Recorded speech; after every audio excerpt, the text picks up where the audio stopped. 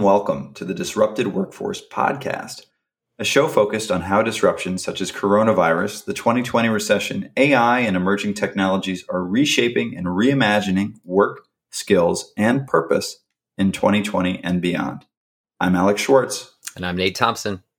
And we are your hosts. Our mission is to help you navigate these challenging and dynamic times with humanity, actionable insights, and honest conversations with experts in their field. Thanks for listening, and please be sure to rate and review the podcast if you find the content resonates with you. We are grateful for your time, attention, and hope you'll share these important conversations with the people in your life. We're here to help, and we want to make a difference. In this vulnerable episode, we dive deep into the power of mindset and resilience and discuss how critical these tools have been to both of us personally and professionally. Now, combined, Alex and I have over 30 years of experience working with mindset and resilience in corporations, men's work, youth leadership summits, and with our coaching clients. We're excited to take you into the trenches and share the mindset and resilience hacks and best practices that have helped us through the toughest moments of our lives. It's hard not to notice that over the past 15 years, mindset and resilience have gained significant traction in the world of work, and with the disruptions caused by the pandemic and the recession. We feel these skills are more important than ever. As you already know, the US and our economy are really struggling with coronavirus. We're 6 months into the pandemic, and Americans are understandably stressed, overworked, longing for human interaction and some kind of normalcy. We have the most cases in the world by almost double. It's the second straight quarter of economic contraction. 55 million people have filed for unemployment since March, and small businesses continue to struggle and fold in record numbers. Future stimulus packages are facing political hurdles, and it is unclear what level of financial support the government will continue to provide for small businesses and the unemployed. Now, on a more positive note, the U.S. added 1.8 million jobs in July. Awesome. Which is awesome. Now, many businesses, including Google, Facebook, and Microsoft, are reducing their real estate footprint and telling their workforce to stay at home until 2021. And in some cases, telling their people to work from home indefinitely, like Slack, Atlassian, Twitter, Square, and Zillow. Toby Lutke, CEO of Shopify, announced that the world of work has been turned on its head and, quote, office centricity is over. Now, this is my favorite story. REI, the big outdoor equipment and outdoor adventure company, built a brand new headquarters in Seattle. It's finished, and they will never move in. The pandemic and recession has caused the leadership team to rethink their strategy and pivot on their operating model, which is fascinating. That's crazy. Nate, let me ask you a question. What do you think disrupted workforce, 2020 new HQ in the REI building? We take over the Seattle new HQ. That sounds great. You, me, an intern, a bowling alley. I don't know. It could be great. Yeah. I mean, and financially, that makes all the sense in the world, right? Well, yeah. I mean, that's why I hit up Heather for your line of credit. And yeah, it's just my credit's fine. But I think this sort of assumed yours was better than mine. You're so responsible. Oh, yeah. My HELOC. We'll just pay for it with my HELOC. No worries. Okay. The world of work has also been upended for parents. Work-life balance has been particularly challenging. They, including Alex and I, are spread super thin while trying to be their own daycare, keep up with their schools, constantly changing plans for the fall, and understand how to manage remote learning or the hybrid learning and do all the other normal tasks of life, such as work and find new employment. And I just have to say, whoever said working from home would make life easier was not speaking about parents. In my experience, it is not the case. I'm doing more jobs and logging more hours than I was when I was in the office. Yeah, it's crazy. I'm on conference calls while my son is watching Paw Patrol and screaming for snacks. Right. And I have these moments where I feel, as a single parent, I feel guilty if I'm not giving him enough attention. And then I feel guilty if I'm not giving work enough attention. And it's this internal struggle. And I have to tell you, Nate, I just had my first hours of babysitting since February. Wow. Since February, and getting just 2 hours back in my day at the point where he was not napping, it was absolutely magical. Yeah, you feel like you're a normal human being again. Exactly. So it's obvious that the pandemic and the related implications are here for years to come, and they're going to continue to alter work life, family structure, parenting, social interactions, business models, and of course, travel. As we uncovered in our last episode, the pandemic has also sped up digital transformation for most businesses. The race to automate further, as well as our overall dependence on technology in the workplace and also at home, topics which we're going to dive much deeper into in our next episode.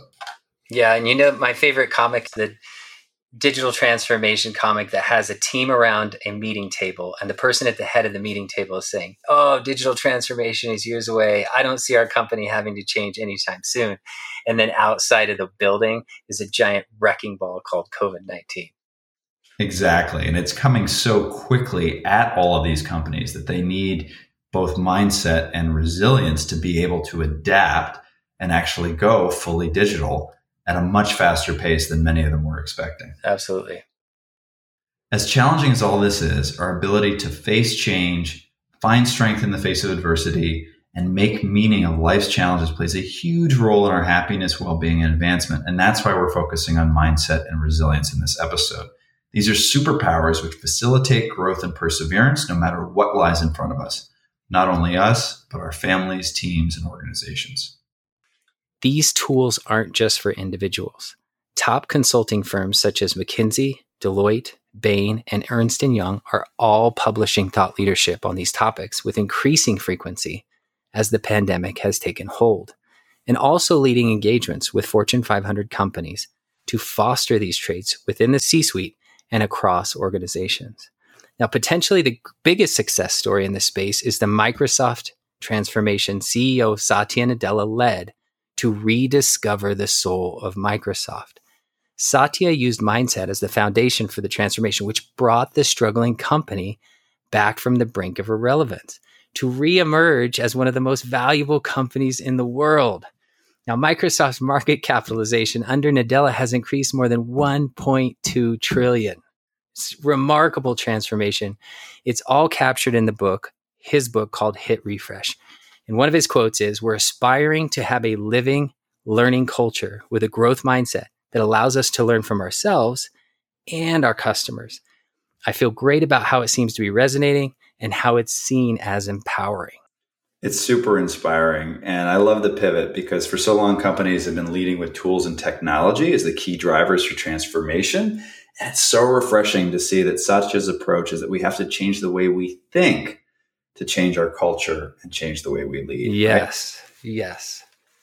Now, related to this, in a more recent interview, Helena Helmerson, who is the new CEO of H&M since January, has had the very challenging job of helping the world's second largest fashion retailer bounce back from a 50% loss in the first quarter of this year. In her interview with the Financial Times, she affirms the push to focus on digital and also notes that they're going to close 170 stores globally, more than originally forecast. They're making pay cuts, budget cuts across admin, marketing, and staffing costs. They're accessing new lines of credit. And above all, she's citing the importance of, quote unquote, resilience and having the ability to manage whatever happens, noting that resilience is critical in a world that has become so unpredictable. Which leads us to the key question: what exactly is mindset? While the concept of mindset has long been written about and discussed, it was psychologist Carol Dweck's research that took it mainstream in her 2006 book, Mindset, The New Psychology of Success. A mindset, according to Dweck, is a self-perception or self-theory that people hold about themselves. And here's the punchline. It's the story we tell ourselves about ourselves all day long. And that story translates into a fixed or growth mindset. By the way, her TED Talk, The Power of Believing You Can Improve, has over 11 million views. Craziness. I know. With regard to individuals, Dweck says, To briefly sum up the findings, individuals who believe their talents can be developed through hard work, good strategies, and input from others have a growth mindset. Now, these people tend to achieve more than those with a more fixed mindset, or the people who believe their talents are innate gifts. This is because they're worrying less about looking smart and putting more energy into learning. With regard to organizations, Dweck says, when the entire companies embrace a growth mindset, their employees report feeling far more empowered and committed. They also receive far greater organizational support for collaboration and innovation.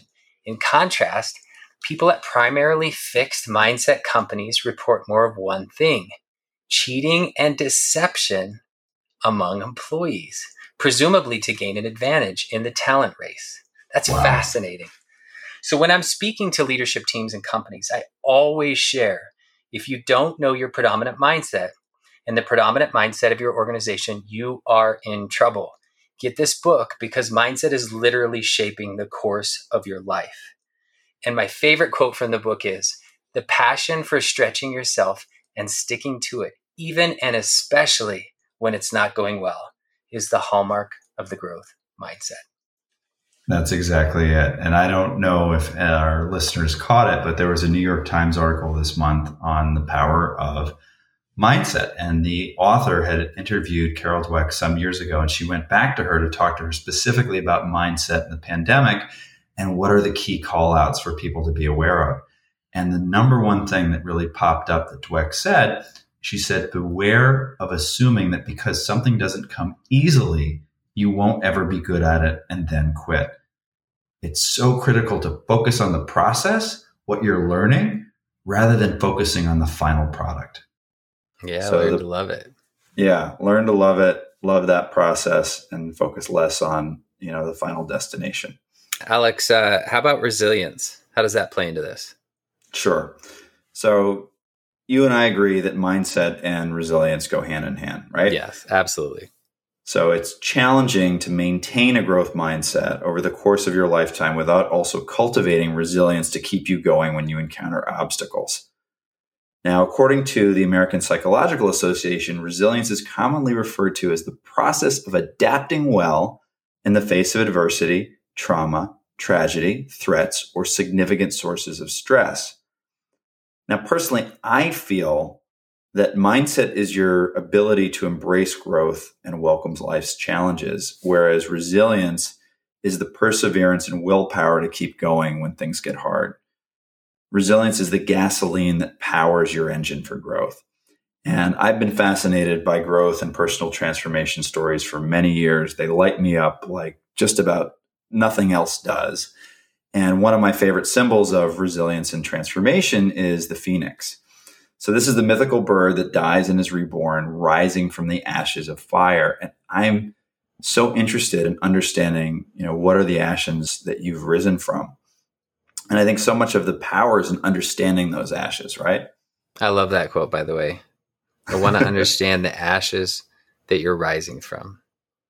Alex Schwartz, disruptive workforce. Copyright 2020. Citation. So there's a saying that there's a reason that the windshield of a car is bigger than the rear view mirror, right? Because we want to stay present. We want to focus on what's in front of us and what we're dealing with in the moment. But the rear view mirror is still there. So I think it's so important to be able to reflect back on the challenges that we faced in our lives and make meaning of them to continue to move forward. And that when you encounter obstacles, you can look back for those moments of strength and perseverance and draw on them to give you the motivation to continue when you're encountering roadblocks or obstacles in the present moment. There's a great quote from J.K. Rowling who said, rock bottom became the solid foundation in which I rebuilt my life. And I just love that. Yeah, that's fantastic. And what a great story she has on that front. Rise and grind. I don't know if you've ever seen those t-shirts people wear or, the whole idea of loving the grind, love the grind t-shirts. I'm more of a Rick Ross, every day I'm hustling kind of guy. I love that. Every day I'm hustling. So clearly these two forces are present in everything we do. We've shared the definition of mindset and resilience, and now we want to invite you into an honest and vulnerable conversation between Alex and I about how powerful these tools have been to us both personally and professionally, and why we think they're more critical than ever. We're going to ask each other some questions and pull back the curtain on how these forces have shown up, and share key best practices and some that are not so obvious on how our listeners might unlock these superpowers even more at work, at home, and in the face of the stresses of this pandemic. I was just really hoping you were going to rap some more Rick Ross, but we can do the interview. Awesome. Every day I'm hustling.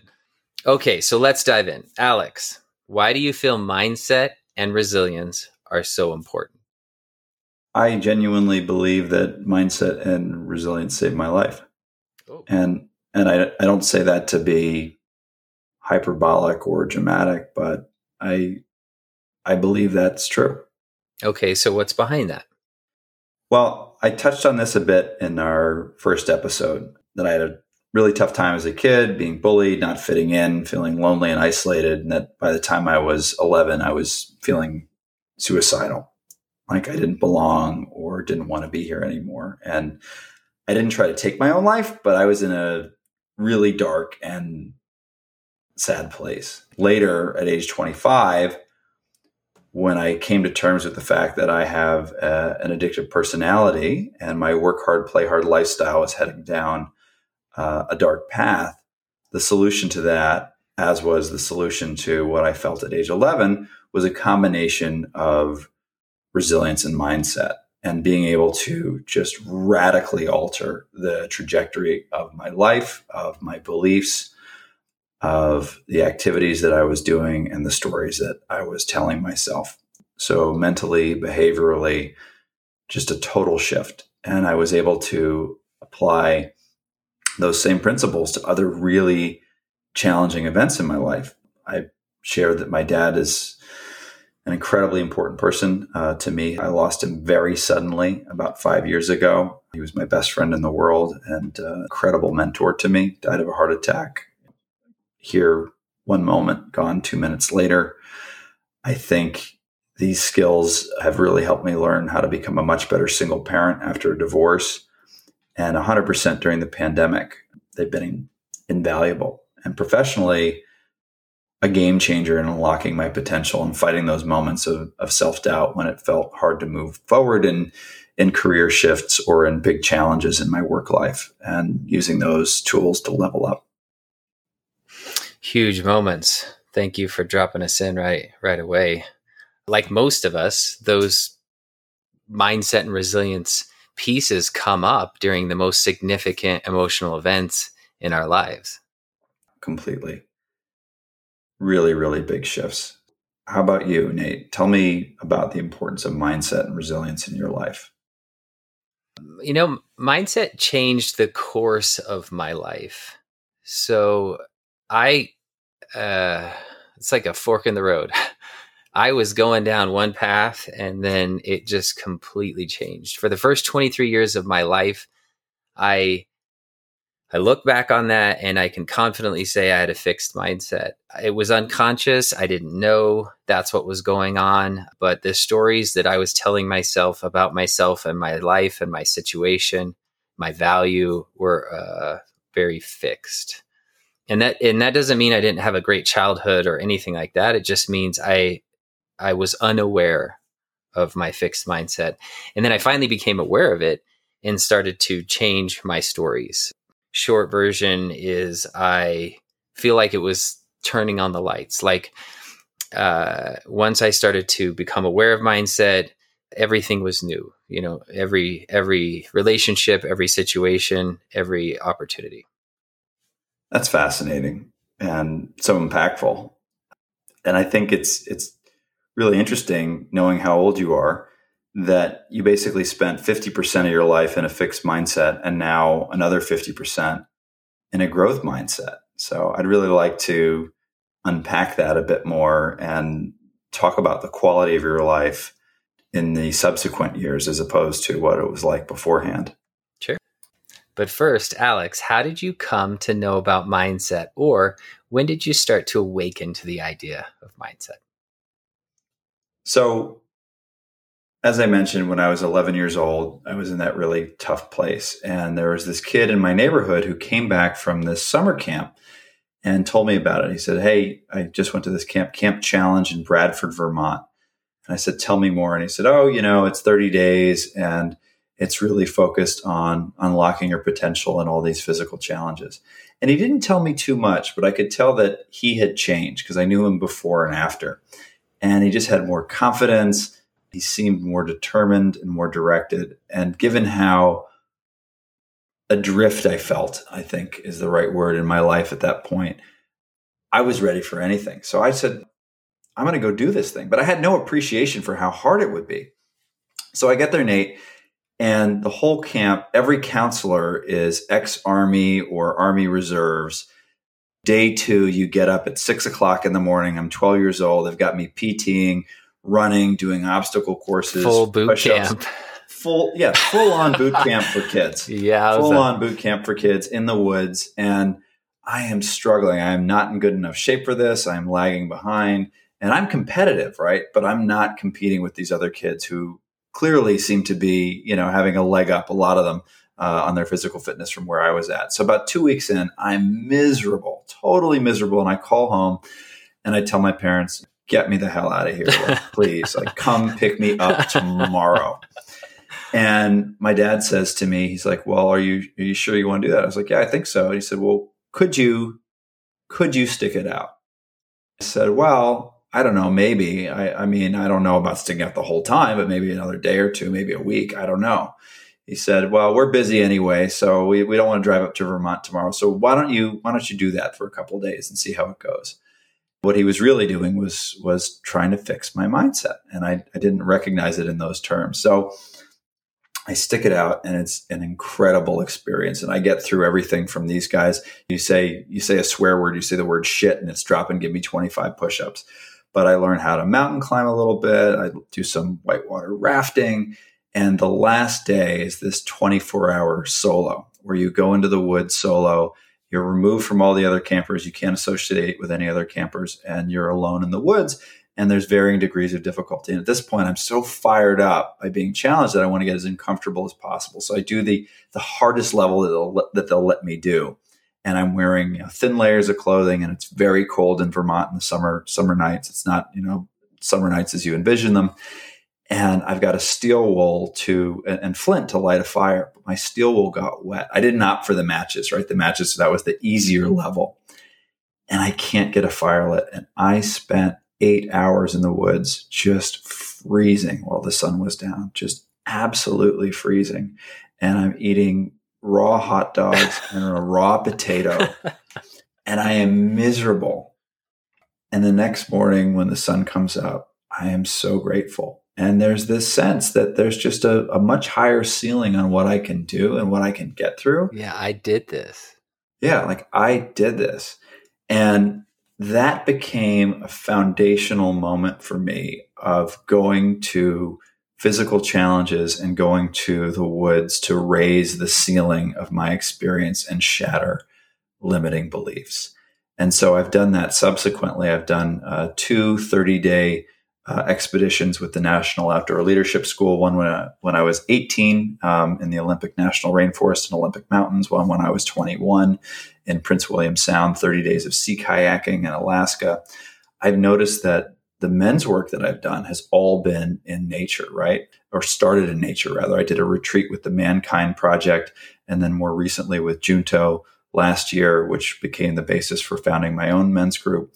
And then more recently in quarantine, I was outside New York City for 11 weeks in the woods. I rented an Airbnb and I was kayaking, mountain biking, hiking, running.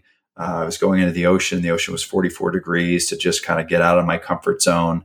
And then I spent a week in Utah in early June and hiked all 5 parks, rafting, mountain biking. And what this has led to is that I'm in the best shape of my life at 42 years old. And this is with, herniated discs in my lower back and other challenges that I've come up against because I use this physical nature to shatter mindsets. And I really come to see mindset as this 3-legged stool. It's academic and intellectual understanding. It's this physical manifestation. How do you get through blocks with physicality? And then The third is really mindfulness, which is the death of the ego. How do you control your emotions in the ways that our egos try to creep in and distract us with negative beliefs? It's such a great story and a reminder that it's not always about an intellectual exercise or reading a book or listening to someone else talk, but you can have this experience deeply anchored to nature, going into these physical environments and finding your next level. There's so much mindset and resilience goodness in there. And not only for you and all that you overcame at Camp Challenge, but the mindset of your parents and how your dad very thoughtfully asked you some questions and kind of encouraged you to stay, to learn and grow. Yeah. So what was your before and after mindset? Camp Challenge before and after. My before mindset was victim. I felt I was a victim of circumstance, being bullied, being a late bloomer, feeling like I didn't fit in, feeling socially awkward. And camp helped me find a new level of me, mentally and physically, learning that I could do so much more just by really pushing myself to grow. And it was such an incredible unlock. Back to you, my friend. How did you come to know about mindset? My intro to mindset was sparked by, I call it the pressure cooker. I was thrust into sort of this back-to-back-to-back series of challenging events in a very short period of time. So I graduate high school. I go to college for a little bit to play football. I didn't enjoy it. I drop out and I moved back to my hometown where I connect with some of my buddies that I went to high school with. And we said, we're going to go enroll in this other college together. And we were only there for a couple of months. And they call me one night, to my friends, and they say, hey, let's go play in this basketball tournament. Can you come with us? And I say, no, I have to work. They go to the tournament. I get a call that night, 3, 4 in the morning. And it's one of my friends that says, hey, our friends are dead. And so the backstory is they went drinking and driving. They didn't have seatbelts on. They're ejected from the car. This is December 1997. So we bury them on Christmas. If that wasn't a shock enough, I go home. One of them is my roommate at college. And so I clean up his room. I take it home to his parents. We bury him on Christmas. And then I call the landlord when I get back and say, Gene has passed and we're not going to be able to pay the rent. And she was very kind, but she said, you got to get out of the house. Mm-hmm. So we get out of the house and I drop out of college again because I wasn't in a good place. And unreal. Yeah, it was just like unreal. Boom, boom, boom. Well, then March. So that was December. In March, my brother's gets his license. He's 16. He goes to a nearby town with a friend to watch a movie. We grew up this is your younger brother, right? Yeah, my younger brother, Matt. And, he's really excited to take this trip. It's a big trip for someone when they first get their license. Well, a storm sets in. He tries to drive home. He's inexperienced. And there's black ice on the road. He rolls the car. And for whatever reason, he also did not have his seatbelt on. So punchline, people, please wear your seatbelt. He has a traumatic brain injury. So fortunately, someone found him. They get 911 called. His passenger was fine, but he had a very serious head injury. So he automatically goes into ICU and then goes into traumatic brain injury kind of survivor mode where he has to learn to walk and talk again. So I was not handling all this well at all. And I didn't really feel like I had the tools. I didn't know who to reach out to. But at one point, my friend calls me, who had gone to the Navy straight out of high school from San Diego. And he says, it was just a random call. He goes, what are you doing right now? And I said, I'm drowning. And he goes, come to San Diego and just start over. So I literally I had an old 4Runner at the time, and I packed whatever I could into the back of that thing, and I just drove, right? And it was basically like running away. Like I didn't know what to do with my life. Well, I get there, and in a very short period of time, I get a letter from the state of Colorado that says, you need to go to this building on this day at this time and take a a blood test to determine if you're the father of this child. And I'm like, Oh, what the hell is happening to my life? So I take the blood test, and they send me back another letter that says 99.998% chance you're the father of this child. And of course, all the other things ensue, the state of Colorado and child support and everything else. Now, the backstory, and that is one night, one time, I went out and had some drinks, had an experience with a young lady, and it led to the pregnancy of my daughter. And so I call that the pressure cooker, because it was just like bang, bang, bang, bang, bang, all these things just loaded on top of me. And I didn't know how to process that. I'm not sure that anybody's really equipped to process that well, unless you're in a really great supportive environment. And so in my life crash, I'm out in San Diego. I'm kind of by myself, my buddy and I go to this bookstore called Bookstar. It's not called Bookstar anymore, but it was Bookstar in La Jolla, California. And I literally walk into the self-help aisle because I'm reeling. And I just say to myself, what has happened to my life? There's got to be a better way. I'm not the first person to have bad things happen. I got to find a book that's going to help me through this. So I'm scanning the spines of the books, and I come across a book called Life 101 by Peter McWilliams. And I grab it and I open it and I scan a couple of pages, and I'm like, this is it. This is the book that's going to help me start to turn this thing around. Well, yeah, long story short, a new journey begins. I start voraciously consuming how to turn your life around, life transformation, personal development, books and audio books and courses and seminars. And 22 years later, I'm still voraciously learning and growing. So that pressure cooker lit a fire in me that, as I said, there was a fork in the road. It literally just shot me a completely different direction. It's such an unbelievable story of how these things came together in such rapid succession, right? I mean, I can't even imagine how that felt to just have these hits just coming one after the next. Kudos to you, not only for your ability to pick yourself up at all, Nate, from one event to the next, but to have that moment of recognition of, hey, nobody's going to help me through this, so I need to go help myself. And that moment of desperation walking into that bookstore.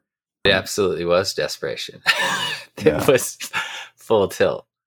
Yeah, I do think it is a little bit of a shame that this happened to you at 22 or 23, because as you know, my personal transformation started about 10 years before then. So I think I was about 10 years ahead of you. Not that I want to be, competitive or anything, or kind of focus on the wrong things here. But yeah. So changing gears. Did you grow up? Because I want to build on this from sort of where you started. Did you grow up with powerful examples of fixed mindsets? And I asked that because you were talking about not really having a support network or people that sort of were able to nurture you through that. What are the mindsets around you? Yeah, and I want to make this clear. My parents were awesome. What I'm about to talk about is much broader than that. Is over the course of an 18-year life, where a kid's getting their start and starting to move through the world. I lived in multiple towns. I went to multiple colleges, so this is a much broader view of that. But I definitely experienced, I think, some of the things that all of us experience: classism, racism, sexism, homophobia. I can remember when someone said to me, I talked about going to the city and living in the city, and people were like, no, the city's too dangerous. Now, for background, I grew up in a very small town on the eastern plains of Colorado. And I can remember people saying things to me like when I was moving to California, someone literally said to me, don't go. Don't you know that there are earthquakes out there? California is going to fall into the ocean. I can remember someone saying to me that, hey, you're probably not going to amount to too much. How did you respond to the California's going to fall into the ocean question? It didn't even compute. I just was kind of like, my head turned sideways. Like, what are you saying? But this, where people say things that let you know a lot about their mindset. And I think those are just some specific examples, but I guess I also want to say, don't worry, there was plenty of goodness there, but I can remember these acute moments where a very fixed mindset was sort of pushed at me. Mm-hmm. I can imagine that when you're young and impressionable, it's really hard to hear those things. And it's also confusing. And I think what you're saying and what I've sort of also experienced in my own life is that being around fixed mindsets is somewhat contagious, right? Definitely. Whether you're aware of it or not, it starts to influence you consciously or unconsciously. And I think it begs the question for all of us now, as we're kind of on a journey to discover our mindset and our resilience, is whose mindset have you taken on and you don't even realize it? You picked it up somewhere in your past. It was somebody else's mindset. Now you're trying to unravel that. I certainly had to spend years rewriting mindsets that I picked up somewhere in my youth. Going the other direction, have you ever aspired to the mindset of someone such as a mentor or hero? Yeah, for sure. I mean, my dad comes up for me. Again, it's hard to talk about mindset and resilience without talking about him. He was absolutely a superhero in my life. He was so persistent and tenacious in both his personal life and in business, and this sort of idea of doing whatever it took. So whether it was getting through high school in 3 instead of 4 years, and then going to Harvard at 17, and then subsequently getting a master's from Columbia in Fordham, and then just shy of his PhD in economics at Columbia, which he left to go take an incredible job opportunity. And he had some, really, really big blow-ups in his business life, and just rebuilt from his own ashes of those businesses. One anecdote that stands out is that my parents really loved to sail, and they never owned a sailboat, so they would just mooch off of friends. So we'd go sailing with friends, and we're out on this boat. We're in the middle of the ocean, and the propeller gets stuck, and there's no wind. So no motor, no wind. We are stuck. And rather than wait for the Coast Guard, this was our family friend's boat, my dad just grabs a knife in his teeth and throws on a pair of goggles and swim shorts and just jumps in the ocean. And I remember sticking my toe in the ocean earlier that day. It was freezing. And he just gets under the boat and untangles the propeller, and off we go. Was that sort of super dad moment where you're just in awe of what your dad just did?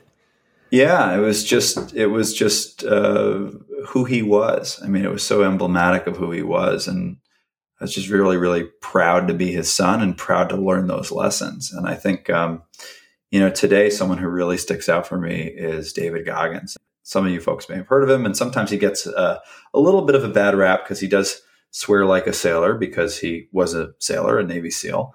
And I was introduced to him last year. I kept hearing about this book that he'd written called Can't Hurt Me. And it's an amazing story about his will and perseverance, and everyone should read it. And it's actually great on Audible. And the way that he describes it is he should have been a statistic, right? Because he grew up with a father who was a raging alcoholic, who beat him, who beat his mother, who beat his brother, also verbally abused. And he was working all night for his dad in a roller rink and failing miserably at school. And so he also experienced racial prejudice, asthma, a learning disability, a stutter. Good grief. Obesity, and then crushingly low self-esteem. And in his early 20s, he weighs 300 pounds, and he decides he wants to become a Navy SEAL. And he goes to every recruiter, and they all tell him no. And he finally finds one who says, yeah, you can do it, but training starts in 6 weeks, and you have to lose 150 pounds. Which was more of a, you'll never do this, get out of my face, than it was anything else. It was that, but it was also like, there is a way, but here's what it takes. Right. So he goes and he does it. And he ends up actually going through SEAL training 3 times, because there's Hell Week, which is also known as BUDS. And at one point he's going through BUDS running on broken legs. I mean, the tenacity and the drive is just incredible. And later on in life, he became an endurance athlete. And he recently ran 200 miles nonstop in 39 hours. He broke the world pull-up record in 24 hours. And what he talks about is the idea that motivation comes and goes, but you really need to be driven. And in order to be driven, you have to become obsessed with your goals and go to war with yourself every day and get outside your comfort zone every single day. And he said, quote unquote, you are in danger of living a life so comfortable and so soft, you'll never realize your true potential. And this idea that you have to callous your mind the same way you callous your hands in the gym by continuing to face things that are uncomfortable. I just really love that mentality. And one of my favorite quotes over the years has been that life begins at the end of your comfort zone. And that's from Neil Donald Walsh. I think just, for me personally, one of the first times I ever shared in men's group, they said, Alex, can you share something about yourself that is just absolutely true and that we don't know? For me, it was the realization that you can knock me down 1,000 times, but I will always get up. The part about going to war with yourself is such a powerful hack. And it's this idea that you challenge your own thinking again and again, right? To start to get to that next level, you have to start to challenge what you believe in and what you're capable of. Let's pivot to moments and mindset.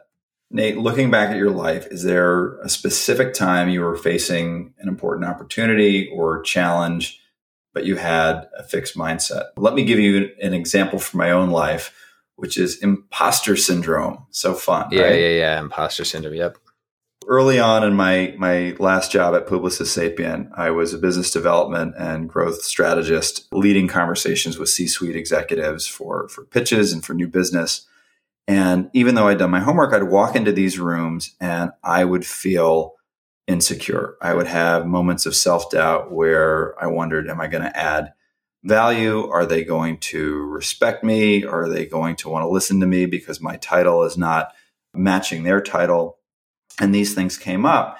And I really had to do the work to figure out how was I going to overcome this and get really better at my job and allow the self-doubt to slip away. So I became, totally obsessed with knowing their business and knowing the business problems that they were facing inside and out.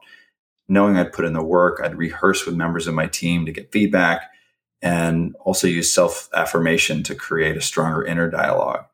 And my ability, sure enough, to lead these conversations drastically increased, and that self-doubt just totally fell away. And toward the end of the 6 years I spent with Sapient, I could pick up the phone to just about anybody with even cursory knowledge of their business and feel like I could lead the conversation. No issue. I mean, part of it was just surviving and getting that experience to feel more comfortable. But another part sounds like was doing the work to recognize the mindset and then unpack it and improve it. Yeah. So as I said, I spent a lot of years unlearning mindsets, and examples include poverty, growing up in poverty, education, and the, dropping out of school multiple times and that whole kind of dialogue around that, my friend's accidents, the unplanned pregnancy. I had some failed businesses, investing. When I grew up in poverty, investing was a whole mindset thing I had to work through. Pull-ups was a physical thing that I can remember being on the recess, and the coach person at recess came over and said, let's see how many pull-ups you could do. And I remember feeling kind of ashamed that I couldn't even do one. Or the idea of a marathon where people would say, oh yeah, I ran a marathon. And I was like, there's no way I could do that. So those are just, there's so many of these things in my life that I've had to wrestle with and rewrite. And I think the marathon would be an easy one to explain only because it was very recent for me. So as I grew up as an athlete in, grade school, middle school, high school, a little bit into college, I was always playing sports, but I had, for whatever reason, and I'm not even sure where it started, picked up this idea that I'm not a long distance runner. I don't like running. Right. And a clear fixed mindset. So I got into some races called obstacle course races. If you've ever heard of Spartan races, it was a really fun way for me to challenge myself, but it wasn't like pure running, and it was fun and I liked it. So I started to do that, and I started to do the longer distances, and it was opening my mindset to, hey, this is kind of fun. And it was also opening my mindset to, I can run longer distances because this is fun. It was different. right? So this year, my wife and I set a goal to run a marathon, something that in my whole life, I'd never even thought about. That was crazy. I would never do that, whatever. And we just set a goal and said, well, why don't we run a marathon? Well, then coronavirus shows up and cancels all the races. And I think it would have been very normal and natural to go, okay, whatever, that's gone. But instead, I just said, I'm going to run it anyway, because it's not about the medal. It's not about the t-shirt. It's not about crossing the line. For me, it was, I'm going to break this mindset that I'm not a runner and that I could never do something like this. And so Heather and I just kept running, and we kept extending our mileage. 5 became 10 and 10 became 15. And next thing you know, I just set a race day and I told people about it. I said, I'm going to run a marathon on this day. And it was just in my neighborhood. I just went out and started running. And I think one of the coolest things that happened was while I was running, I was checking in with my body and I didn't care about time. I was just getting to this goal. And while I'm there, I can see that I'm coming up on 26 miles. I was 25 and some change. And I can remember getting this really intense pain in my foot and thinking, oh my gosh, am I going to be able to do this? But I was like, I'm so close. Let's just hit the goal. Well, as I keep going, the pain goes away and I get to 26.2. And one of the things that I've always asked myself, and this has been inspired by my buddy Ben, who runs some ultras, is I was wondering if I could run to the baby ultra, which is a 30 mile. And so I hit 26.2 and I just asked myself, well, what if I keep going? I mean, I'm this far in, why not keep going and see if I can hit that? Well, long story short, I hit 30 miles. I did my marathon and I hit 30 miles. And it was just like smashing this mindset of I couldn't do that. That's not for me. My body's not built like that. I could never be a long distance runner. All that stuff that was in my head in one moment just gets smashed. And that's 2020. That's awesome. I just love that story. I want to take a minute, and because of what we talked about at the open about the current state of unemployment in the economy, I think our audience would love to hear more about those failed businesses. So can you share more about that? Sure. When I moved out to San Diego, I ended up working for Qualcomm, which is a wonderful company, had a wonderful experience there and doing some engineering work. And then I started investing in real estate on the side. And if y'all remember, there was this real estate bubble where real estate was going crazy in our country. And I was on that ride. And so we were flipping properties, in some cases making $100,000 on a property. And I thought it was the greatest thing ever. Of course, yes, the crash is looming in the background, but it was my first big entrepreneurial adventure. And so I had personal investments, partnership investments, and then I ended up getting involved in a brokerage with some of the partners that we had been investing in with. And we end up having a pretty big disagreement about the direction of the company and how we should be handling transactions and loans, etc. And that conversation sort of boils to a point where I say, I don't want to be here anymore. And they say, that's fine. We're going to separate. That ended up being my first lawsuit, my first deposition, my first settlement, having the lawyers help us go through that. And looking back on it was pretty crazy to remember saying, I want out of everything, all three: personal, partnership, and brokerage, all in one day, losing hundreds of thousands of dollars in the process. Not only in the crash, the real estate crash, where we had properties $100,000 upside down, but it was also paying the lawyers to help us go through this whole thing. And the thing that I'm proud of was that I handled it with integrity to say, I don't know how to do all this. I don't know how to unravel all this, but I know it's the right thing to do. I'm going to pay this lawyer to help me figure it out. And then the crash, or the implications of that, were it took me 10 years to recover financially. I mean, everything was beat up financially. I can imagine. Yeah. Yeah. I wouldn't change it though. I wouldn't change it for the world, because I kind of got a real world MBA or whatever from living through that.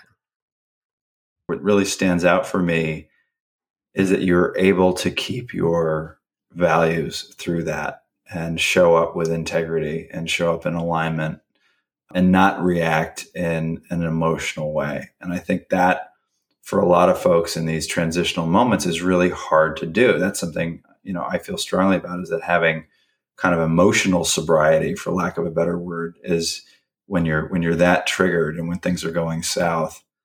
Kudos to you, man. That's awesome. Alex, what moment of your adult life stands out to you as a turning point with mindset? What happened and why? It's a tough question to answer, right? Because like you, there are a lot of moments that feel like they have weight or gravitas. But I think I want to talk about getting sober simply because the mindset that existed for me, and I feel exists for most people struggling with addiction, is just so incredibly paralyzing and challenging at times. And my struggles had been very gradual, right? I started drinking and doing, smoking some pot when I was 16, and it caught up with me slowly. And I was a high achiever throughout, especially in my career after college. I had these tough jobs and these great jobs, and I was getting good reviews, but I was a weekend warrior. But the thing is that the story in my head was that I need drugs and alcohol in order to be fun. They were social lubricant. It was very much part of the New York City lifestyle. There's a huge mindset. I need drugs and alcohol in order to be the fun Alex. Right. So that they were sort of the thing that brought out these pieces of my personality that had overcome, the social awkwardness, the feeling of not belonging, the inability to be comfortable, talking to women. They had been tied mentally as such confidence boosters. And so I see the writing on the wall. I see that even though I'm just partying on the weekends, that this is getting dangerous. And that even though I haven't lost a job yet or any friends or haven't had any major health concerns, that's where this will go, because this is a progressive disease. And I began to see that my ability to choose behavior was slipping away. So I make the choice to sort of face this beast head on and to go cold turkey and to get sober. But the story was my life was over, Nate. I thought my life was over. I thought I would go to work, go home, eat dinner, sleep, go to work. I thought I'd sort of live this sort of Groundhog Day existence, right? That I wouldn't have friends and all these things that I had fought so hard for, right? That hadn't been part of those early years. And people would come up and say, oh, you're going to have this beautiful and amazing life in sobriety, and you're going to have all these friends, and you're going to have a life beyond your wildest dreams. And I wanted to punch them in the face. I was so pissed when people would tell me this, and right. I did not believe it. My mindset was so fixed. And incrementally, as I got sober, little by little, I began to go out more. I began to open up more. And it took a lot of time and a lot of effort, but I was able to gradually unlock these pieces of myself. Now, did you do that? Were you kind of flying solo, or did you have help? So I did that, through the AA program, but also just in talking to some of my closest friends and saying, hey, keep inviting me out, keep including me, and making choices little by little to put myself in environments that were tempting, but that I knew that I could handle, to the point where I could still go to bars and nightclubs and do all the things that I was doing before, but do them sober. And I'm not recommending that people that are struggling with sobriety do that, because it can be very triggering. It can be very tempting. But that was something that felt authentic to me, that there was a goal that I need to be able to live the life that I was living and not say no to certain opportunities just because, alcohol or drugs might be present. And that was pretty amazing. About a year and a half later, I had this, wonderful weekend 30th birthday party celebration where, I was out with friends all weekend long up till 5 a.m, DJ parties, all that stuff. And not that that stuff is so important, but that I could do it sober was important to me. And I feel like so many folks are struggling with addiction right now, especially in light of coronavirus. And I saw a stat the other day that alcohol sales are up 27% since the start of this pandemic, and drug overdoses were up like 42% in May. So people are numbing out, right? People are numbing out. And if this can help somebody examine their own limiting beliefs around drugs and alcohol, I would be super happy about that. So you described, a lot of mindset shifts earlier in your life, and you expanded on the running and the marathon, which is incredible, and how you got through losing those businesses. But is there something that on a personal front, similar to, getting sober for me, that means the most to you? Yes, definitely. Education for me was a huge hurdle. It was a mountain that I had to face and climb. And that's the story for me. And it begins with me as an average student. As I said, sports was my thing. It kept me eligible, but I wasn't into school. It just wasn't my jam. And I had a kind of internal conversation that was, school's not for me. I, went to college with a friend to play football, and it was just because I didn't know what else I wanted to do. And even that was kind of embarrassing. Like I didn't have a plan. And then as I said, I dropped out, and then I dropped out again. And so there was this reinforcing mantra of school's not for me, school's not for me. Mm-hmm. And the summary was that I was embarrassed. I felt shame. I was sad. I felt like a failure, and I was scared because I thought my life's not going to amount to anything. And that realization that young to me was very scary. And the turning point was simple, that the life crash, as I said, kind of thrust me into this place of seeing things differently.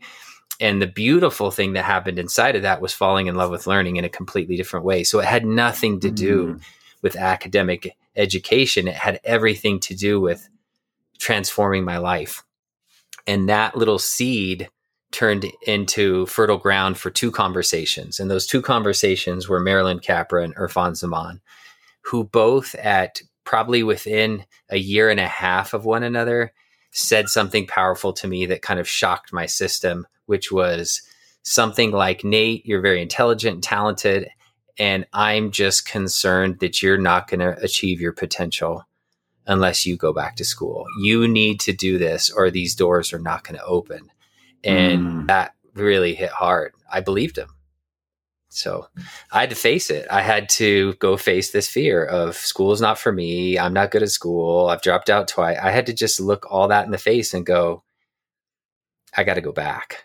And so I was working full time, but I got in an associate's program, and I just started taking one class at a time. I just eased in and was like, okay, just get through this one and let's see how it goes. And because I had that new love of learning, things felt different. And I felt like this is possible. I'm excited about learning in a different way this time. Well, that turned into finishing my associate's program with honors, which kind of blew my mind because I was like, I've never been that kind of a student before. And then I thought, that's amazing. Yeah, like, well, why not go for the bachelor's now?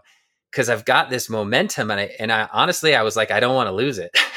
And so I ended up going for the bachelor's, again, graduated with honors. And then I had the momentum to go, all right, the door's open, let's go for master's. But the difference too, the whole time was I started focusing learning on what I loved and what I was doing in my career and what I wanted my life to be about. So it was like I was supercharging it in a cool way. And the bottom line is ended up with 3 degrees, smashed the old mantra that school's not for me. And the thing that I overcame, and I kind of want to just say out loud, is sometimes kids don't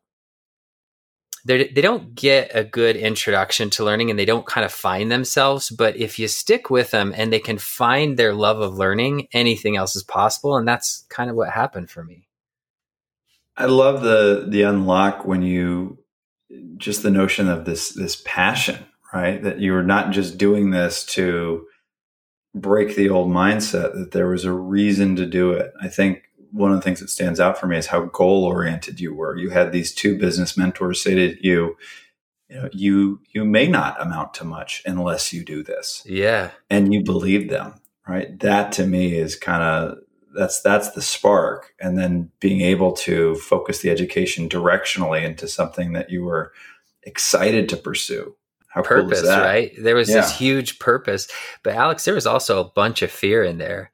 I was paying child support and my life was a mess. So it was like inspiration and desperation combined. It's great. So let me ask you, how has mindset been showing up for you? And we have to ask this question. We're in the pandemic and recession. How has it been showing up for you during all this? Have you ever heard the acronym AFGO or AFGO? No, what is it? It stands for another fucking growth opportunity. So that's kind of how I've been viewing the pandemic and the recession, whether it's trying to cope with quarantine or co-parent with little to no help and all these new dynamics of, I have to cook now. I don't normally cook. I would order takeout all the time and get stuff from the grocery store. And now I'm cooking all the time, to how do I manage my business, to handling investments in a stock market that is completely schizophrenic. All these things to me present an opportunity to actually use these tools that we're talking about. I mean, this is where the rubber meets the road, right? You can't talk about mindset and resilience and not, flex these things when things get really hard. So my morning routine in a lot of ways is sort of the bedrock for my day. I very intentionally look at the 24 hours ahead. I try not to do too much futuring. I think staying fit, as I shared, 6 days a week, I'm doing something for physical fitness. 1 day a week, I rest, going to AA meetings, my men's group. More recently, I've started doing breath work with Wim Hof, the Wim Hof methodology and cold showers. And, patience is the really big lesson that's been coming up more than anything, patience in all these things, work, personal development, parenting, quarantine, the news cycles, just finding patience and not getting attached to plans and recognizing that, you can intentionally set plans, but in a pandemic, be patient when they don't work out. Patience with Zoom and internet connections. I saw a great cartoon the other day that before you marry someone, see how they react to a slow internet connection. Oh my gosh. I think that's so true though. I mean, now more than ever, life's unpredictable anyway. But during the pandemic, like you said, with planning, who knows what's going to happen and whether things are going to be open or whether they're going to close again. And this is going to go on for a while. Yeah. And I mean, related to that, I started dating somebody long distance during the pandemic. We connected. Yeah, we connected last year and she's amazing, but the timing wasn't right for one reason or the other on both sides. And we've decided to go for it. But we're meeting up in Mexico. She's in London. It's, I can go to London, but she can't come here. And wow, you just don't, you have no idea kind of how these things are going to unfold. And is that kind of exciting though, in a way? It is exciting, but it's a little stressful. I think it's also kind of, candidly, I think it's super romantic, right? You've got all these obstacles and it's, love will find a way. So I think that's really beautiful. And she's just incredible and totally worth it. So love in a pandemic. Yeah. So I consider myself very lucky, but it's not without challenges. Yeah. How about you, man? Similar things, mental diet, managing my internal conversation, setting and nailing goals has been really important.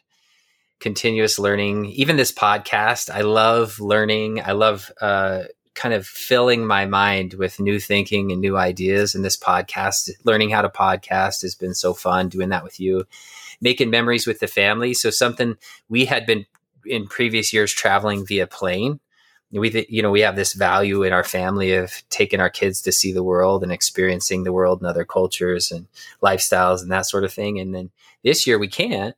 So we jumped in the car. We've already done 6,500 miles on the road in a very safe way that has just been a whole new way to create memories. So it's kind of that stuff. 6,500 miles with 2 young children and a dog.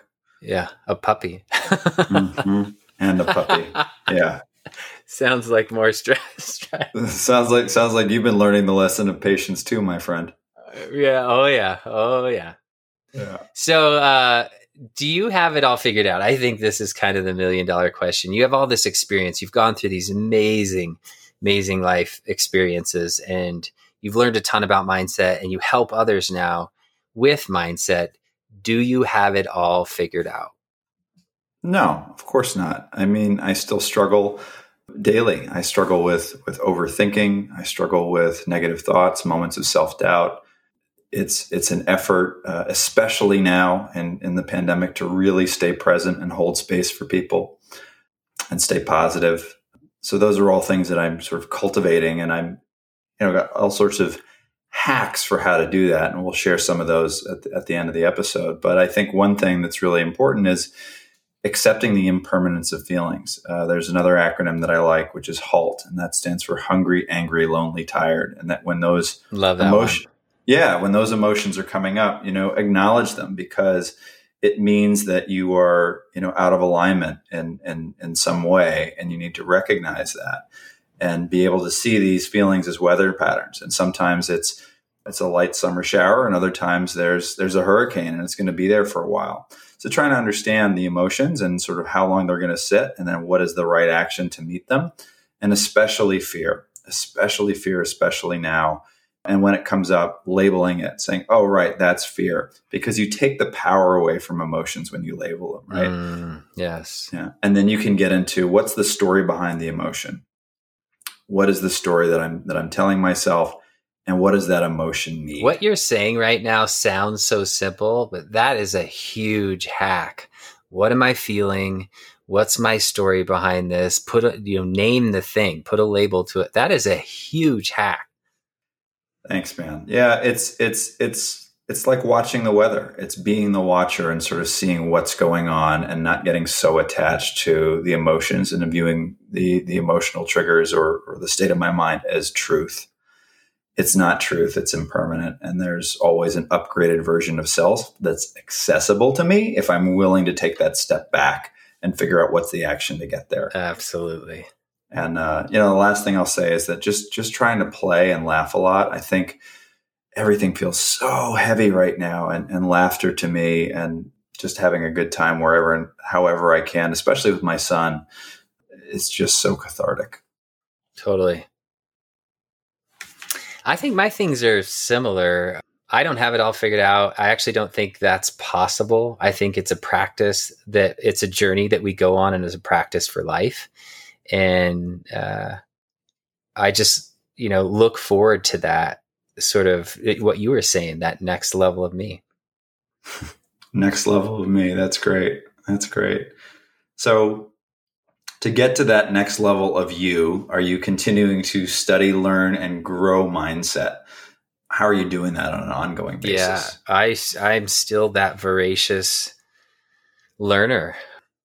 It just meant so much to me to open this door and fall in love with learning. And it's going to continue for the rest of my life. So reading, watching, listening, practicing, teaching, learning from the people I'm spending time with.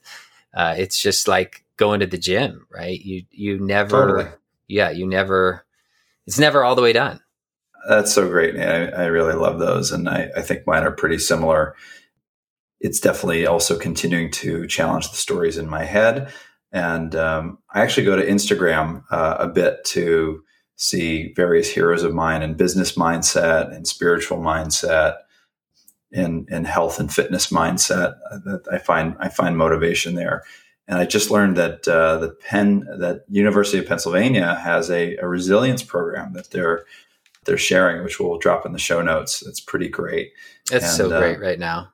And I also wanted to share this little tidbit that I just learned, which is that Jim Collins, who wrote the book Good to Great, had this section in there. Good to Great is one of my favorite books. And I was just revisiting this and thinking about resilience on this guy, James Stockdale. Now, James Stockdale was a former VP candidate. He was a naval officer and a Vietnam prisoner of war for 7 years.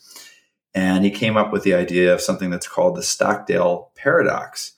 And it's the idea of hoping for the best, but preparing for the worst. And that is what he did to overcome those 7 years as a prisoner of war. It was a blend of optimism and reality. And what he called out was that the POWs that were solely optimistic, they didn't make it. They died in Vietnam because they continuously thought, oh, hey, we're going to get out at Easter. We're going to get out at Thanksgiving. We're going to get out at Christmas. And when those dates passed and they weren't freed, they just gave up. And so really embracing what is happening in the moment and understanding it, like this pandemic, and embracing it with a blend of optimism and realism is super powerful. I love that. Well, we hope that this peek behind the curtain and taking you into the trenches of what we went through and how we've wrestled with mindset and resilience were valuable. And we want to leave you, as promised, with some amazing resources to help you on your journey. Regardless of where you are with mindset and resilience, we have curated a glorious and tight list of best practices and resources to help you on your journey. Here are the usual suspects. These are the things that a lot of folks are talking about these days, but are incredibly valuable. And we touched on them in the conversation that we just had. So gratitude, self-affirmations, and journaling, individually or together. Can I just say one thing on journaling, Alex? Yeah. I have my journals from those rough years that I was talking about and I went through. It is fascinating to go back and read those. So I just think it's such a great practice. I want to read those and just cry. I bet you do. I just want to read those and sit in a corner and cry and hold myself. All right. Send them over. I'll FedEx you. You got send them over, man. You got it. Health and fitness, super critical. But how about this? Support them with morning routines to set those intentions.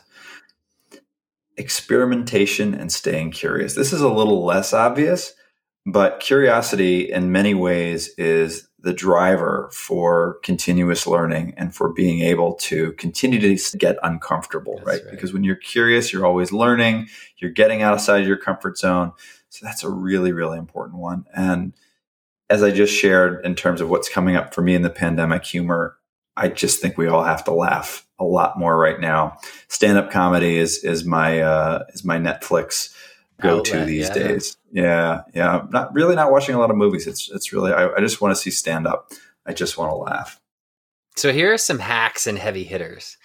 The first one is the story in your head. So when we were going through our personal experiences, you kept hearing us say that we had to kind of name the story, name the old mindset, and start to unpack what we're actually saying to ourselves. So Alex said, label it, right? The story that you're telling yourself about yourself all day long. And I have a quick story about helping someone by shining this light so that they could see it. I was coaching a leader in an organization, and she was saying some disempowering things.